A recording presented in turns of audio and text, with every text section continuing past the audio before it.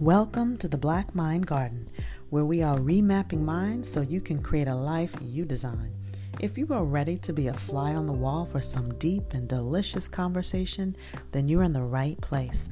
This podcast is all about planting new thought seeds and empowering our Black minds to go deeper, touching on topics that most people may not think to think about. And we do this with everyday real people who are just trying to make a difference in the world.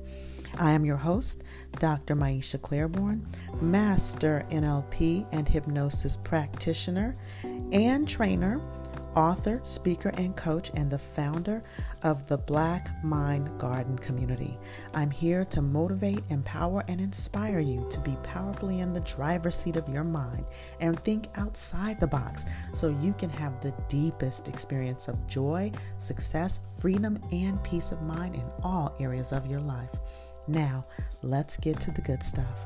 But before we do, go ahead and hit that subscribe button so you can stay in the know every time we release another mind remapping meal for you. Okay, y'all, let's get meta.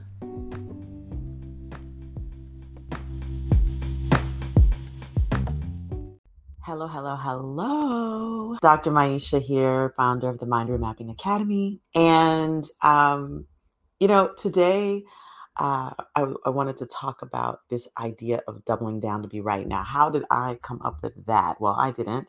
I heard it. I actually was listening to a podcast and the term was used in a different capacity. And it made me think about how we do this in life. And so what do I mean when I say doubling down to be right? Well, sometimes we can be speaking or acting or going about our lives in a particular way, and we know it's the wrong path. We know that maybe what we're saying is not accurate or not the right thing to say or harmful. And in certain cases, we will double down just to be right, even when the evidence points in the opposite direction, even when we know that the thing that we're doing is not useful, right? And it can be detrimental. So I want to talk a little bit about what that looks like, number one, but also why it is that we do that. Like, why do we double down to be right? So doubling down is like, it could look like jumping to conclusions and realizing that you're wrong. But you justify your reaction, behavior, response, or you just continue defending your position with when everything points to that what you're doing is going to be detrimental either to yourself or to others. It's like if someone tells a person, there's this very dangerous and contagious virus that we're experiencing that could be coming in your direction. And you might want to warn people about it. And the person says, oh, no, we'll be fine. This is not going to impact us. And the other person warns, no, we're experiencing a lot of tragedy here. A lot of people are getting really, really sick. And this other person says, oh, no, it's just a little cold. It's just a little thing. And then suddenly this very contagious and dangerous virus comes over into our territory or this person's territory, and people are impacted, devastatingly so, even in this person's social circle. But yet this person says, oh, no, it's just a little virus. It'll go away on its own. We don't need to do anything. It's not that bad. And even if as the entire world is, that's right, even if the entire world is shutting down and now there's this pandemic, the person is saying, oh, no, it's still not that bad. We've got it under control, doubling down to be right. And so this is something that is actually cultural. This is something that is ingrained in our culture. And it has a personal impact as well. Because as you know, if you follow me, if you listen to me, I always talk about how we inherit conversations. Well, we do inherit conversations. We inherit that being right is right and being wrong is very wrong. Very, very wrong. Being wrong is detrimental. But being wrong when all the evidence and doubling down to be right when all the evidence points in a direction that can be detrimental is not useful. And so, why people do this? I mean, I think the biggest thing, and you all can chime in and let me know if there's another reason that I'm missing, but it's just a fear of looking bad, a fear of being invalidated, a fear of looking stupid, because that has been the implication of being wrong in the past. That is what we've been conditioned to experience with not being right, right? There's this either or dynamic, right? Good and bad. Right is good, wrong is bad. Not wrong could be, or being wrong or being inaccurate, right? So we could even reframe wrong to inaccurate and have it be more empowering, useful. So how many times have you ever been wrong about something and it's been a learning experience? But we categorize wrong into something bad and grave, and really in my profession as a physician, the conditioning is if you're wrong, someone could die. And in a lot of cases, that could be true. But that's something that's generalized across the culture in general, right? And so if we take being wrong or inaccurate not as being bad or being stupid or being, something else, right? Or being at fault, if we take it out of that realm and put it in the realm of learning, then we can begin to move in a different direction earlier rather than doubling down just to look good or just to avoid looking bad or just to avoid being at fault or just to avoid, right? So now again, if you've heard me before, I talk about this concept of moving toward versus moving away from. And a lot of times this doubling down to be right is a function of moving away from discomfort, the discomfort of what all the things that I've already said before, right? And so an example, and I'm going to share an example, a parent example, right? And then I might share from a different context. So as parents, I'm an ex-gen, for those of you who don't already know this about me. For parents, we often double down to be right. So sometimes when, let's say your kid their behavior is irritable or they're whining or they're tugging and instead of, perhaps you snap at this child. So perhaps you're getting irritable and perhaps you scold this child in some way. Then realizing that there was an actual valid reason for that. Now, be honest, how many people have actually done this before, right? And then instead of acknowledging, now I know that there are a lot of parents who do acknowledge, but I know I grew up in an era where parents don't apologize. We don't apologize as parents.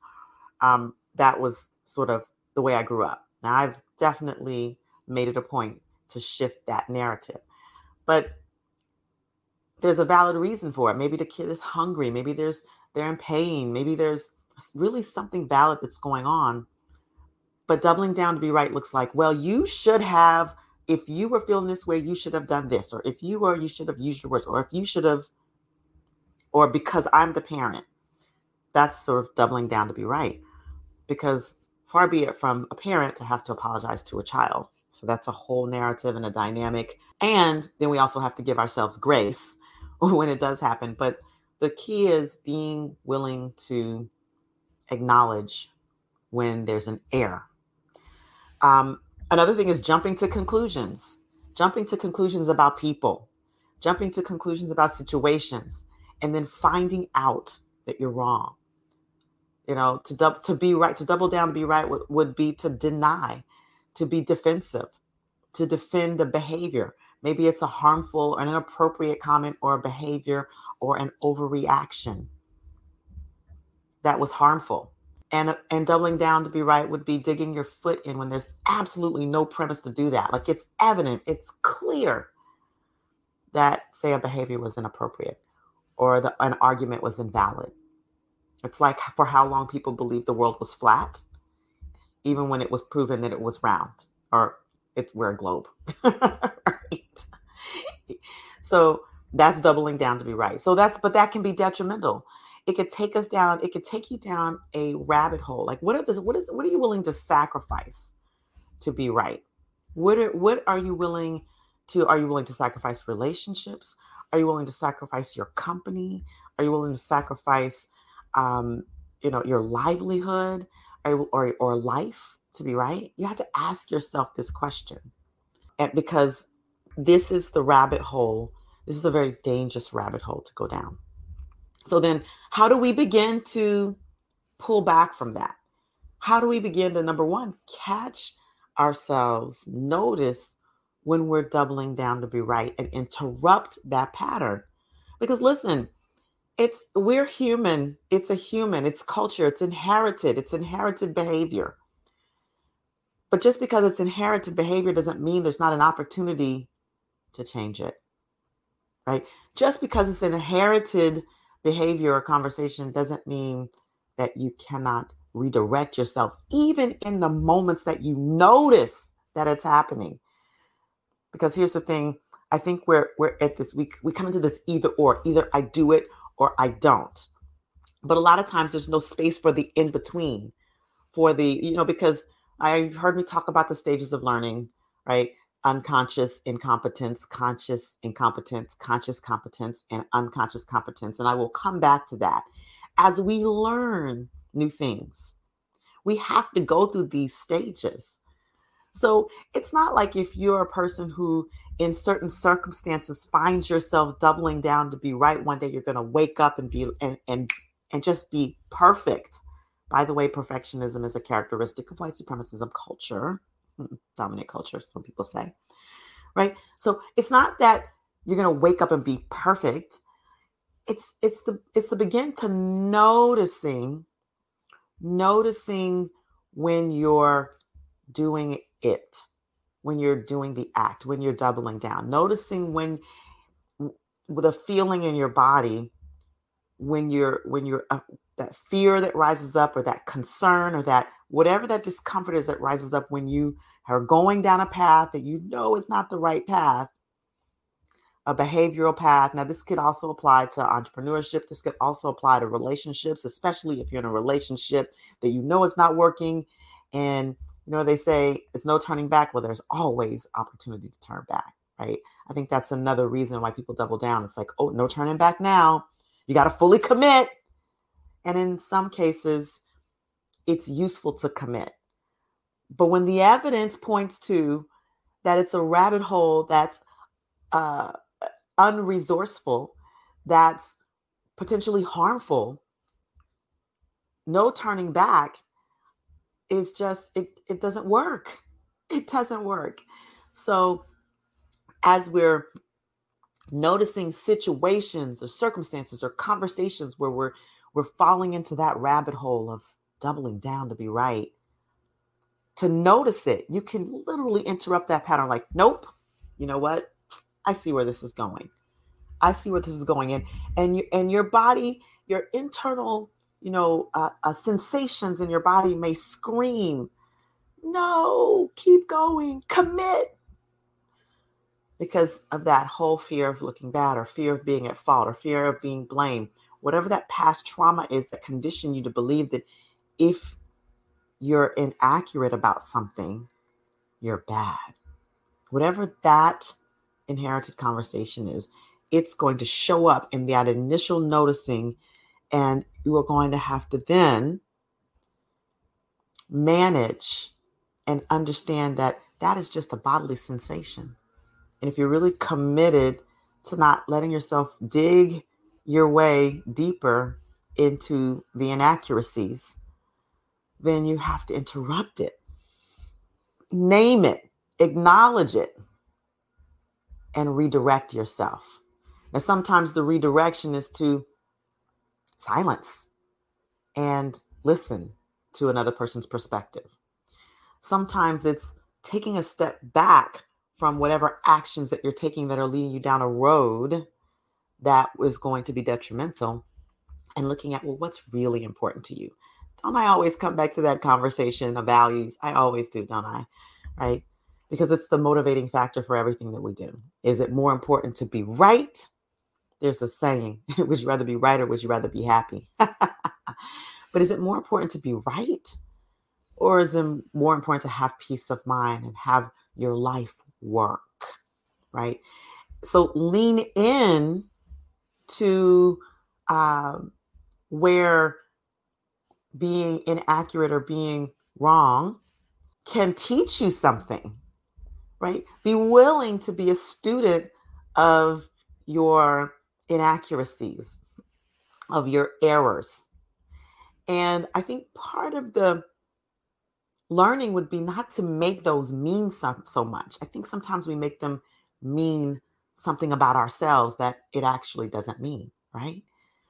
When we're wrong, what do you make that mean about yourself?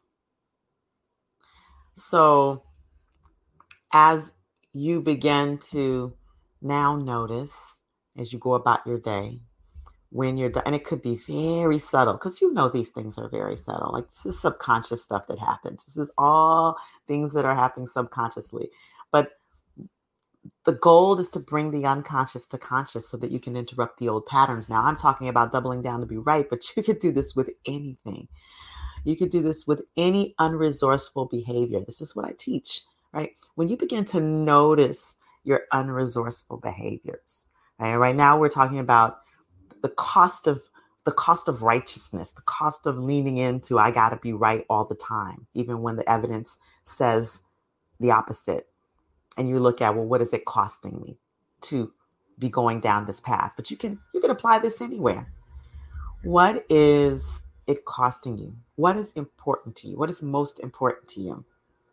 To be right, or to have, or to learn, or to grow, or to expand, or to have peace of mind, or to have love and affinity and connection, right? Because doubling down to be right can also create alienation, create an isolation, right? Division. I mean, look how much division this doubling down to be right has caused in our country, and not just our country, around the world. In an organization, leaders who cannot and will not and refuse to learn from their own inaccuracies or even look and explore where certain things that they're saying or doing may not be the most useful. So they double down on their actions because they're in a position of leadership and they don't want to look bad, right? What does that do to an organization? Does it create a sense of psychological, emotional safety? I bet not. Does it allow for creativity and expansion? I bet not. Family organizations. Now, I say family organizations, I mean families. Families are organizations. They're communities. Communities that where can we learn to grow and expand by examining where our perceptions may be a little inaccurate, where some of the behaviors may be unresourceful or not useful anymore. So, I think I've beat this horse. I think I have carried this point enough, right? I think I've carried this point long enough, and you get what I'm saying. So now my invitation to you is to really start listening to yourself. Now, that's like an ongoing invitation. I feel like if I were to go back and listen to my podcast, it would be a running theme. Listen to yourself. Listen to the words that are coming out of your mouth, right? My invitation to you is to listen to yourself. Observe yourself. Observe the roads that you're going down. And observe whether these paths are useful. And one of the ways you could potentially, what's the word? One of the ways that you can begin to uncover whether or not something is useful is to connect it to your, what do you feel? How are you feeling? How does this make you feel kinesthetically? We have more connection to our intuition than we realize. But a lot of times we've been trained to ignore that. Ignore your intuition. Right? Just keep going. Just keep commit. So intuitively, you know if the path is the right path or not. And if you're deeply disconnected from your intuition, well, that's some of the work that I do is starting sifting through the noise, sifting through the unconscious noise that has you be disconnected from that internal guidance system. But I think that, I should say, it is very important that we begin to reconnect with our internal guidance system to be able to determine whether what we're doing is useful or not. Is it useful in our lives? How is it useful? What is the impact of in all areas of lives or the path that we're going down, the things that we're saying? So I invite you to inventory your life and listen to yourself and look at where are you doubling down to be right? Where are you stifling your own expansion and growth just to prove something to someone else? Ouch, right? Where are you doing that in your life? And what are you willing to do to change the narrative? Sometimes we notice things and then what? And then what? Right? Oh, I noticed I'm doing this, but are you willing to put your butt on the line to change the narrative so that you can grow and expand and create a new legacy and a new future for yourself and perhaps for your children, your family, for your organization, for whatever it is that you're working toward? And if you want to know about how I do that with people, both individually, collectively, in communities and in organizations, then you know where to find me. And I look forward to the next one. So remember, listen to yourself, inventory, look at where you're doubling down to be right, and what's your commitment to shift that narrative? Where are you in the stages of learning, in the stages of change? Because contemplation is great, preparation is great, and action is where the magic happens. All right? Have a wonderful rest of the week. Namaste.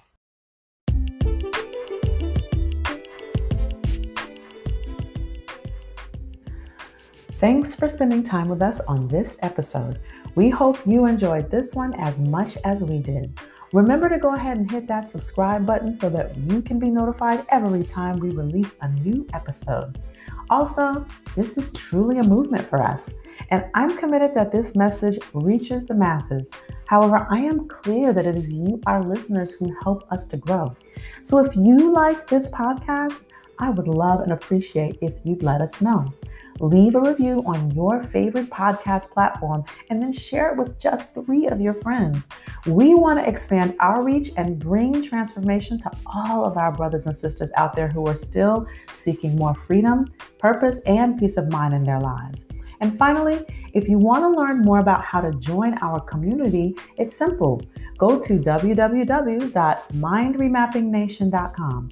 And if you're interested in learning more about NLP and hypnosis and how you can learn and train with us, consider looking at our upcoming classes. You can read more about that at remapmymind.com or schedule directly if you want more deep work at remapmymind.today. As always, we love and appreciate you, and we look forward to seeing you on the next one. Namaste.